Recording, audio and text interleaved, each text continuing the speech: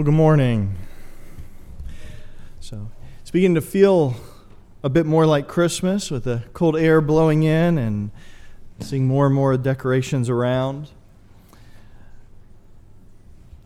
We enjoyed the fellowship last night with our Christmas party, and I didn't really get the opportunity last night, but wanted to just take just a moment to express my deep appreciation for you. For those of you that weren't there, there was a gift given to the leaders at Canton Bible Church, and just as an expression of gratitude, and didn't really get a chance to say thank you for that, because it really warms my heart. In some ways, it's hard to receive anything because it's such a joy to be able to just be with you all and to serve alongside you all in this church. And so it warmed our heart. It was greatly appreciated, more because of the gesture and the love that you share than it is for the gift itself. So thank you all so much. We love you. We cherish you. It's fun to be able to pause this time of year and enjoy these extra times of fellowship and opportunities to just express that thankfulness we share for one another. So it was a joy to do that last night. I hope you, for those of you that are able to attend, that you enjoyed and were edified by our time together. This morning we're going to do something a little bit different. If you've been with us for any amount of time, you know that we've been working through the Gospel of Matthew, and we've just finished a section in Matthew 18. It's a relatively familiar section, often called a section on church discipline, which, as we talked about, is really an unfortunate moniker or nomenclature. It's really much more about rescuing fellow believers, rescuing them from sin. And as you get to the end of Matthew 18, it really focuses on this topic of forgiveness. And as we transition into kind of the Christmas season and the new year, I wanted to pause at the end of really what has been a very significant and weighty section of Scripture to take a little more time to talk about what forgiveness looks like in practicality. At the start of the Civil War, there were a few persons who really believed it was going to last more than a few weeks. They certainly did not believe it would be a drawn-out conflict, costing the lives of hundreds of thousands. In fact, most of the Union Army's recruits at the beginning of the war had only signed on for a special 90-day enlistment. That was it. That was all they thought they would need for the war. On the morning of the first major land battle of the Civil War, the First Battle of Bull Run, there were many civilians from Washington who rode to the nearby hillside to observe firsthand this battle, bringing with them, many of them, children, picnic baskets, and opera glasses. Little did they know the bloody and gory day that was ahead, or the 4 long years that were to follow. Before that day was over, the picnickers had fled in mass panic, along with senators, journalists, and other onlookers. Nearly 5,000 lives were lost that day, and it was really a harbinger of what was to come. When it comes to battling bitterness and anger when sinned against, when it comes to resisting the temptation for vengeance and really this fight for forgiveness, we do not want to make the same naive mistake as those picnickers and onlookers that day, who assumed that it would be short-lived, that this would be easy. Our war against bitterness, our war against sin will often be drawn out, lasting days, weeks, months, sometimes even years. You may eventually get to the point where the skirmishes are few and far between, but they're still going to arise, often when you least expect them. And it's at that moment that you must be prepared and determined to fight. But the question becomes is, how will you fight?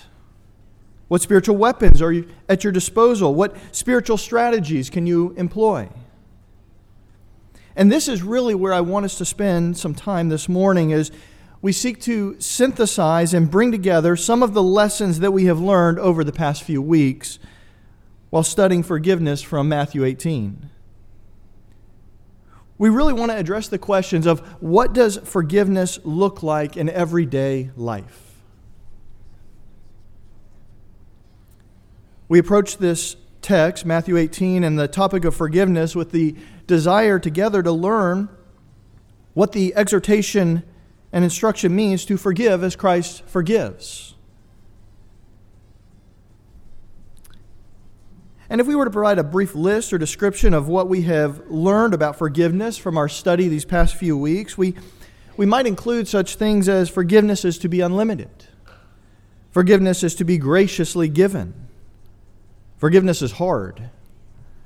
Forgiving others is an accurate measure of my spiritual health and my security in Christ. Withholding forgiveness brings judgment.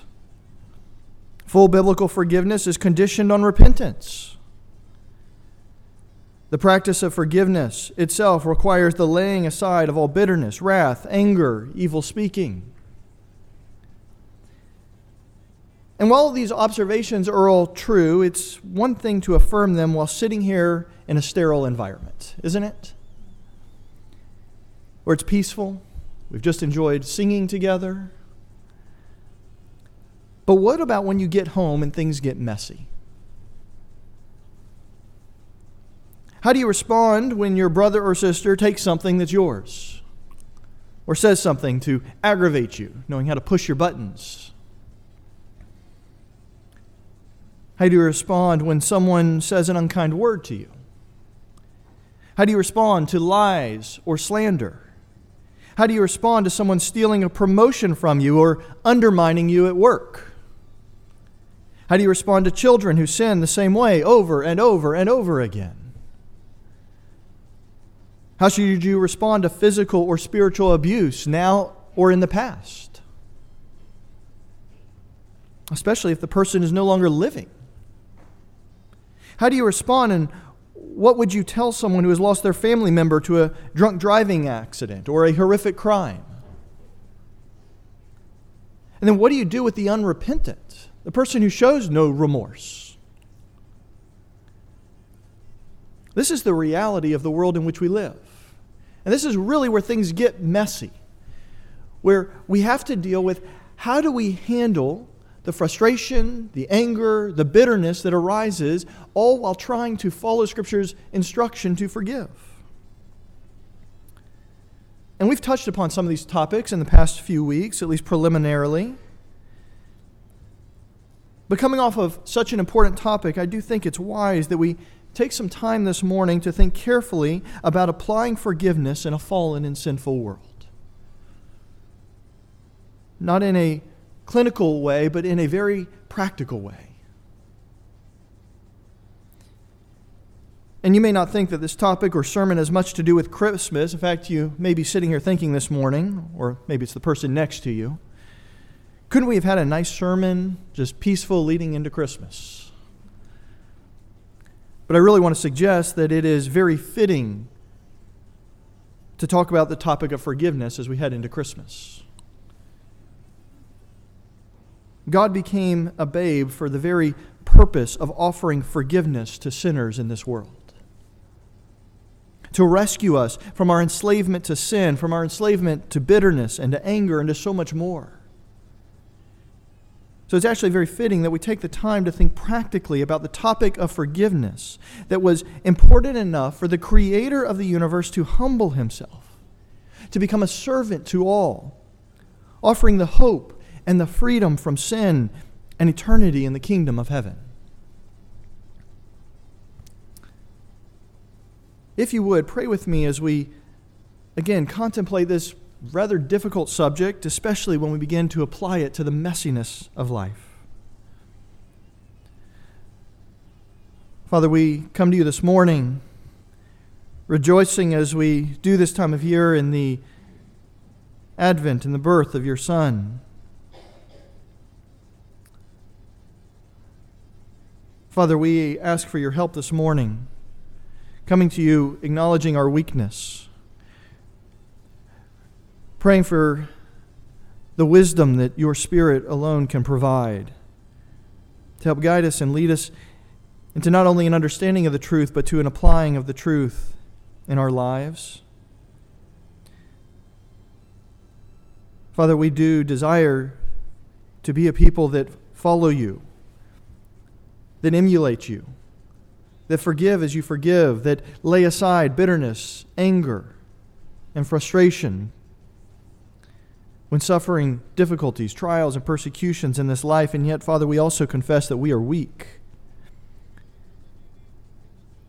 Father, teach us this morning what it means to walk by the Spirit in this way. Help us to lean upon you. I pray these things in your name. Amen.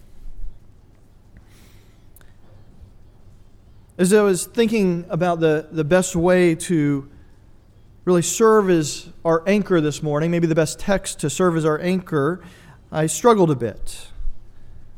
When I thought about what text best helps us to think about how to avoid bitterness while trying to practice forgiveness in this fallen world, especially, maybe particularly with the unrepentant. But I didn't struggle for the reason you may think I was struggling. It's not that there are no topics, no passages that address this topic. It's that there's so many.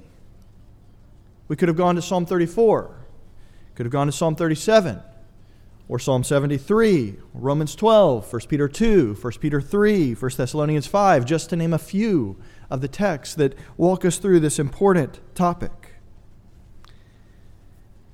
In the end, though, I settled on Hebrews 12, 14 through 15. You can open your Bibles there this morning. We're going to be jumping around a lot, but this is where we're going to start to anchor ourselves. Honestly, if I were to study again and preach this same sermon next Sunday, I might end up selecting a different passage because there are so many passages that are rich in this teaching. But I think it's helpful to anchor ourselves in a specific passage rather than just attempting to answer questions so that we can follow the logic and the leading of the Spirit. It is, after all, the Spirit whom we grieve when we are unforgiving, when we are bitter. Paul writes in Ephesians 4 telling us that when he says, "Do not grieve the Holy Spirit by whom you were sealed for the day of redemption. Let all bitterness, wrath, anger, clamor, evil speaking be put away from you along with all malice. Be kind to one another, tender-hearted, forgiving one another, just as God in Christ also has forgiven you." And so with that in mind, look with me at Hebrews chapter 12, verses 14 and 15. The writer of Hebrews says, "Pursue peace with all men, and the sanctification without which no one will see the Lord. See to it that no one comes short of the grace of God, that no root of bitterness springing up causes trouble, and by it many be defiled." As one pastor noted, one of the reasons that people become so discouraged in the fight against resentment and bitterness when they are hurt and sinned against is that they expect an instant solution, a magic switch that will help them stop thinking about a wrong that's done to them. If only I could just turn the switch and forget about the wrong that was done to me. And while God does sometimes give immediate victory or relief, more often it's slow in coming. It's a matter of striving day after day to focus on Jesus Christ rather than focusing on ourselves and those who have hurt us or sinned against us. And that's what the writer of Hebrews was addressing, this preventing this root of bitterness from springing up. Because if you live in this world, if you walk in this world, you are going to be hurt. You are going to be sinned against. Now, as Peter reminds us in 1 Peter 2, we're not to complain when we suffer for doing what's wrong. You don't get to say when you sin, "Oh man, things are hard." He says there's no reward for that. There's no commendation for that. Instead, he says, but if you suffer while living righteously, and that's where our attention really needs to focus, is on living in this world, seeking to do what's right, and avoiding the bitterness that comes when life is hard, when life is difficult. It's this day-to-day grind that is wearisome. We know that forgiveness and cultivating a heart oriented toward forgiveness is the right thing to do, but we can't seem to get our emotions in line. Our feelings don't fall in line right away. So what do you do then? In this case, very often we feel like Paul, who cries out in Romans 7, "For I know that nothing good dwells in me, that is in my flesh, for the willing is present in me, but the doing of the good is not. For the good that I want, I do not do, but I practice the very evil I do not want." So how do we overcome this? What do we do in those times? How do I battle bitterness? How do I battle resentment? Perhaps you've had the question I've had. Am I a failure, or even worse, even a Christian, because I struggle with forgiveness and these emotions or attitudes? When I can't forgive right away, when I struggle with ongoing bitterness, what's wrong with me? First, I want to encourage you that you're not a failure simply because you struggle. The very fact you're struggling likely means that your conscience has been awakened. It's been made alive by the Spirit. Take encouragement in that. My greater concern is when someone has given up, they've embraced the bitterness, and they've just chosen to live with anger, resentment, and hatred, and lack of forgiveness. And this is really a good time to insert something that normally would come at the end of a message. You see, much of what we're going to be talking about this morning is for the believer. And if you're sitting here and you have not put your faith in Jesus Christ, if you have not experienced the forgiveness He offers, if you have not cried out to Him, crying out for mercy,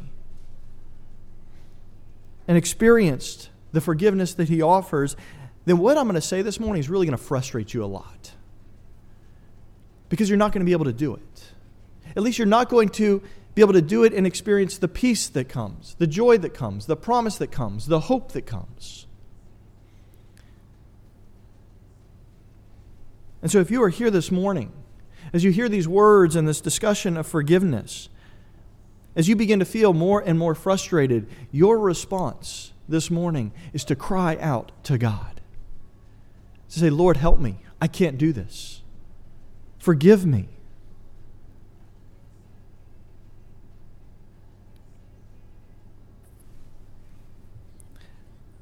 For the believer, this struggle is really a place where the doctrine of sanctification, or we might say progressive sanctification, is very helpful and very practical. This is where the writer of Hebrews actually tells us to begin, doesn't he? After exhorting us to pursue peace with all men, he says to pursue sanctification. Sanctification is one of those $3 church words, but it's an important term to understand. It refers to, very simply, being and becoming like Jesus. But that descriptor is also important, that progressive. It means that it's a process. It does not happen instantaneously. It is a continual process on this earth. And the process of sanctification, what that looks like is God, who knows you better than you know yourself, knows your weaknesses better than you do, is going to bring people, He's going to bring events into your life in order to work away your rough spots, to chip away at the sculpture of your life as He shapes you into the image of Christ. Consider what Paul says to the Philippians through the Spirit. When he says in Philippians 1:6, "For I am confident of this very thing, He who began a good work in you will perfect it until the day of Christ Jesus." And similarly to the Colossians, he wrote in Colossians 3:10, "And have put on the new self, which is being renewed to a true knowledge according to the image of the one who created him." And while God is working to shape us, there's also an active role we play. We see this in 2 Corinthians 7:1. We read, "Therefore, having these promises, beloved, let us cleanse ourselves from all defilements of flesh and spirit, perfecting holiness in the fear of God." And again in Romans 6:11-14, we're exhorted, "Even so, consider yourselves to be dead to sin, but alive to God in Christ Jesus. Therefore, do not let sin reign in your mortal body so that you obey its lusts. And do not go on presenting the member of your body to sin as instruments of unrighteousness, but present yourself to God as those alive from the dead, and your members as instruments of righteousness to God, for sin shall not be master over you, for you are not under law, but under grace. So what does this look like in everyday life? Let's take the abstract and try to make it more concrete. What does it look like when you're sinned against, when you're hurt, when you're slandered, when you've been abused?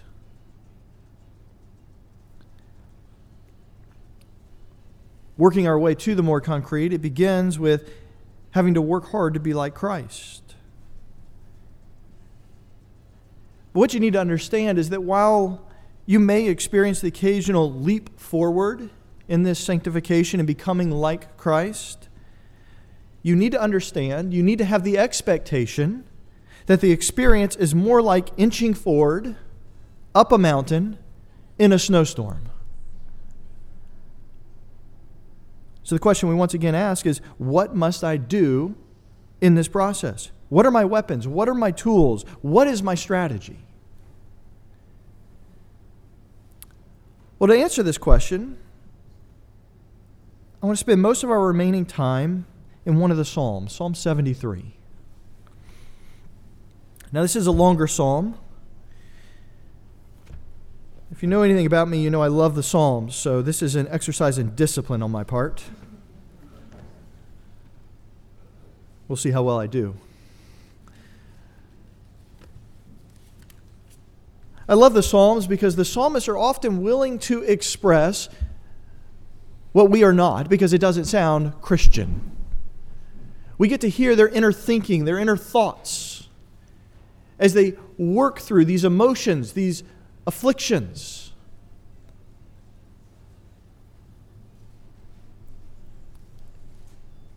Psalm 73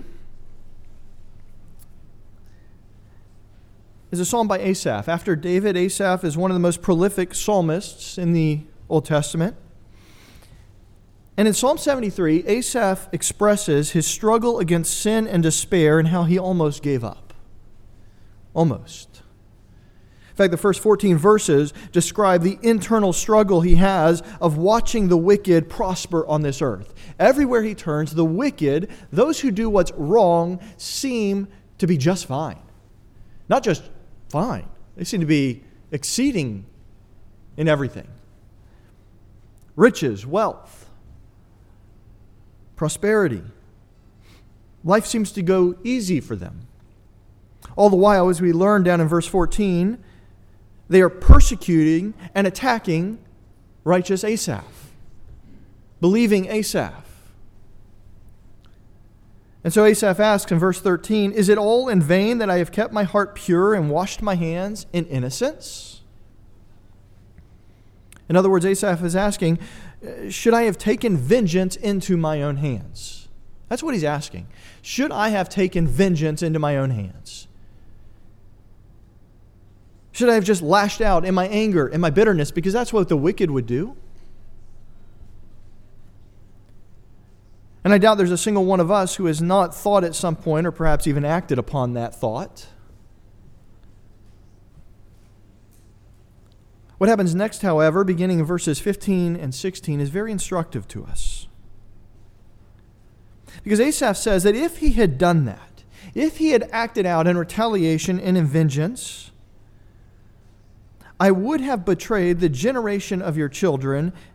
And he goes on to say, and it was troublesome in my sight. This is something you might read over very quickly if you were just reading the entire psalm.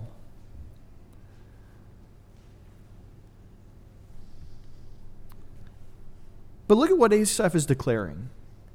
Had this been his final conclusion, if Asaph's determination would have been, I give up. This is not worth doing. I'm done fighting against bitterness. I'm done waiting on God for vengeance. Then he says the consequences would have affected everyone around him, specifically other faithful believers. The term generation of your children is a reference to faithful Israelites, those specifically who love the Lord. Not all Israelites loved the Lord. These are those who loved the Lord. And notice how Asaph describes the effect of bitterness down in verse 21. He notes that when his heart was embittered and pierced within, he became like a senseless and ignorant beast. Isn't that a perfect description of what bitterness and anger does? It makes you act almost animalistic in your responses. You don't think, you just respond. You just act out. You lash out with anger. You strike out in self-defense. You seek to hurt the other person and anyone who gets in your way.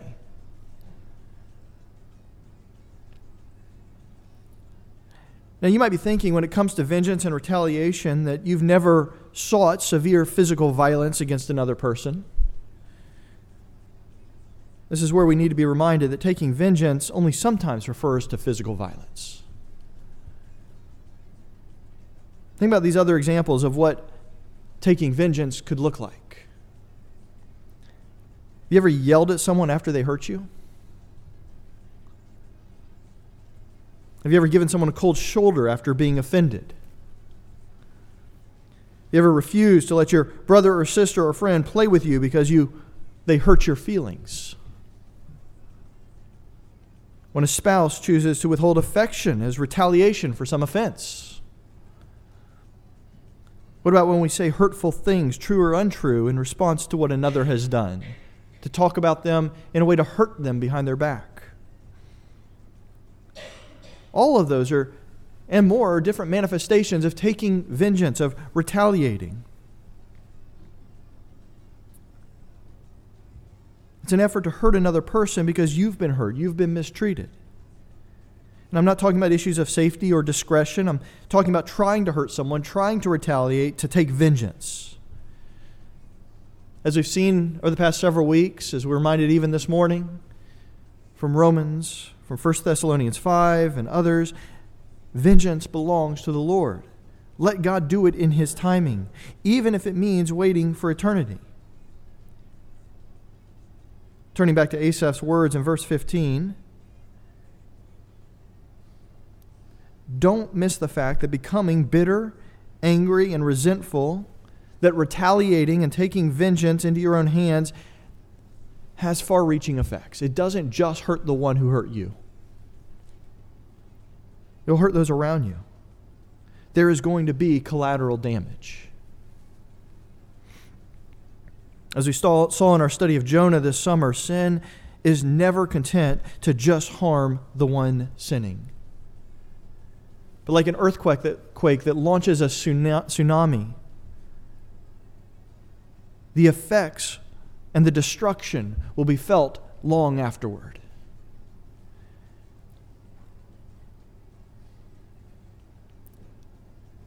And so in verse 17 of Psalm 73, we see the turning point for Asaph.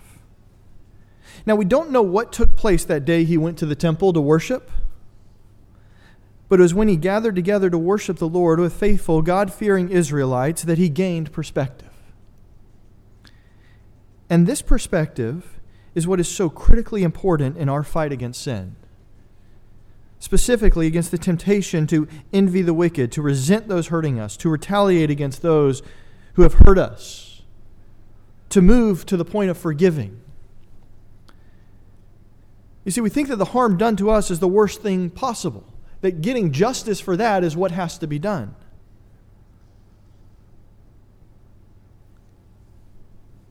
What Asaph is telling us is that when he went to the temple, when he worshiped the Lord, the full perspective came into view. He remembered what was in store for those who do not turn from their sin. The judgment, the wrath, the justice of God that are so much more severe than any hurt they can cause us on this earth. The reminder is when we are at our wits' end, when we feel like we cannot handle the trial, the difficulty, the slander, or the persecution, when we just want to lash out, we must turn to the Lord and remember this perspective. Practically, this means praying that the Lord would give you eyes to see the sinner, the accuser, the one who's hurting you, the way He sees them, and to take pity on them. because you see the great danger they are in. The rest of Psalm 73 describes the comfort Asaph has in knowing that whatever may come, the Lord is walking beside him until life on this earth ends and God brings him into glory in the kingdom of heaven. You may have heard or even sung the words to verse 25. What or whom have I in heaven but you? And besides you, I desire nothing on earth. What we need to ask ourselves in those difficult times, when we're struggling with bitterness, when we're struggling to forgive, is this: is that really true of me? Is it really true that there's nothing on earth? Because when we can't move past the frustration and the bitterness, when we struggle to forgive, we need to recognize that it's a struggle of desires between the earthly and the heavenly. It means that I do, in fact, desire something here on earth more than Christ. Because if Christ is my greatest desire, then I won't be seeking vengeance here on earth. I won't be seeking retaliation here on this earth. As Paul wrote in Colossians 3:1, therefore, if you have been raised with Christ, keep seeking the things above, where Christ is seated at the right hand of God. Set your mind on things above, not on things that are on earth. Oftentimes we put that into the categories of financial wealth or things like that, but vengeance falls right into that category. That is something that is of this earth, not of heaven.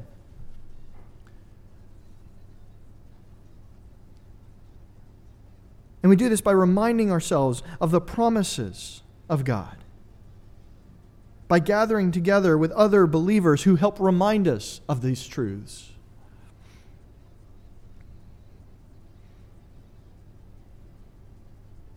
So what are the tools we have been given to deal with the bitterness, the frustration, the difficulty of forgiving when we've been sinned against, perhaps even grievously, severely? Manage your expectations. Do not think that this is once and done. Do not think there is a switch that you're going to be able to flip with a simple prayer.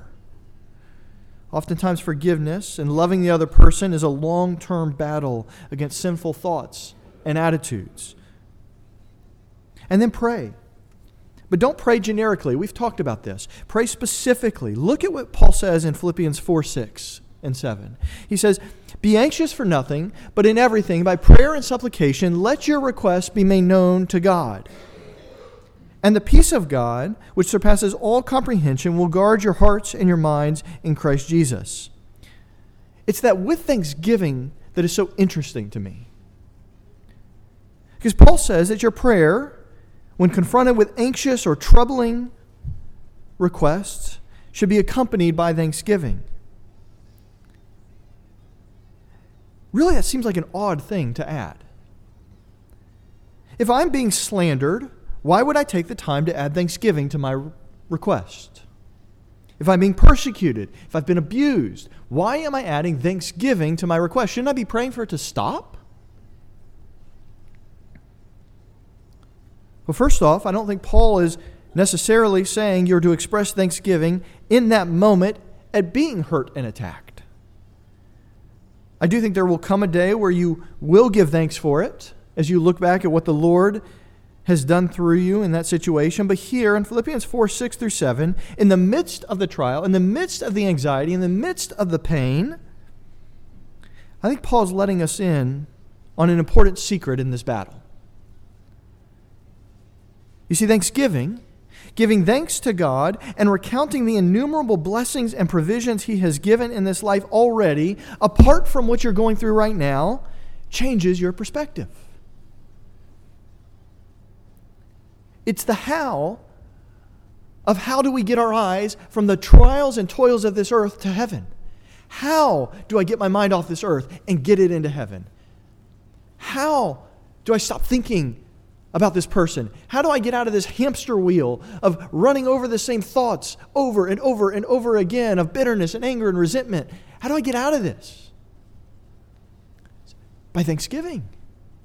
It is one of the most practical tools we have been given in lifting our eyes from this earth to heaven. As the psalmist writes in Psalm 121, 1 through 2, I lift up my eyes to the mountains. From where shall my help come? My help comes from the Lord who made heavens and earth. When I give thanks with specificity, it completely alters my perspective, so that it becomes increasingly difficult to complain about the trials of this life. Now, that doesn't mean that it's no longer hard. It does not mean we cease from praying for a change to the circumstances, a change within the other person. But it gives me much needed perspective, especially if that change never comes in this life. Remember the instruction of Jesus in the Sermon on the Mount in Matthew 5. He said, but I say to you, love your enemies and pray for those who persecute you. And then he goes on to say, for you love those who love you, or if you love those who love you, what reward do you have? We are not commended for doing what is easy. We are commended for doing what is hard. It is hard to love those who are difficult, but that is what we are called to do. And like Asaph, another tool that we have is corporate worship, gathering together with other believers. Surround yourself with other believers who make you want to love and obey the Lord. Don't isolate yourself when difficulty comes. Don't isolate yourself ever. We need one another. Don't withdraw when things are difficult. That is precisely the time when you need other believers, when I need other believers. And yet the temptation is to pull back.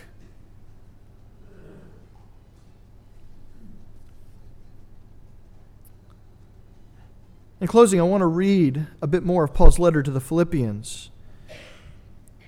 It'll be familiar to many of you, but it provides us with an entire arsenal of weaponry and tactics to use in this war against bitterness and the fight for forgiveness, in setting our mind on things above. I'm going to close by reading these words in Philippians 4 through 8.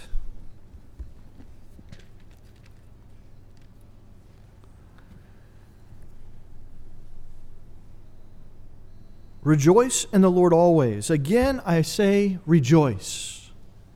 Let your gentle spirit be made known to all men. The Lord is near. What we've already read this morning, be anxious for nothing, but in everything, by prayer and supplication with thanksgiving, let your requests be made known to God. And the peace of God, which surpasses all comprehension, will guard your hearts and your minds in Christ Jesus. And here's where you place your mind. Whatever is true, whatever is honorable, whatever is right, whatever is pure, whatever is lovely, whatever is of good repute, if there is any excellence, if there is anything worthy of praise, dwell on these things. This is where we set our mind. This is how we fight against the flesh that doesn't want to forgive, that wants to hold on to the anger, to the bitterness because it feels good in the moment, even though we know it's not right. It's by fixing our mind on the things above. Let's pray.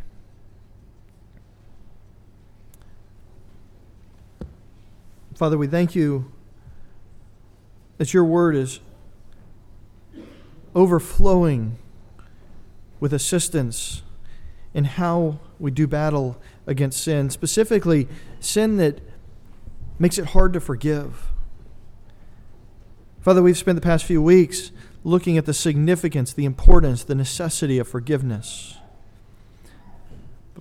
But Father, what we recognize and want to acknowledge this morning is that that is not only a hard thing to do, an impossible thing to do in our own strength, in our own power. Father, we need to cry out to you. We need to lean on you. We need to walk by the Spirit in these things and use the tools that you've given us in your word that have been provided there to put them into practice. Help us to do that.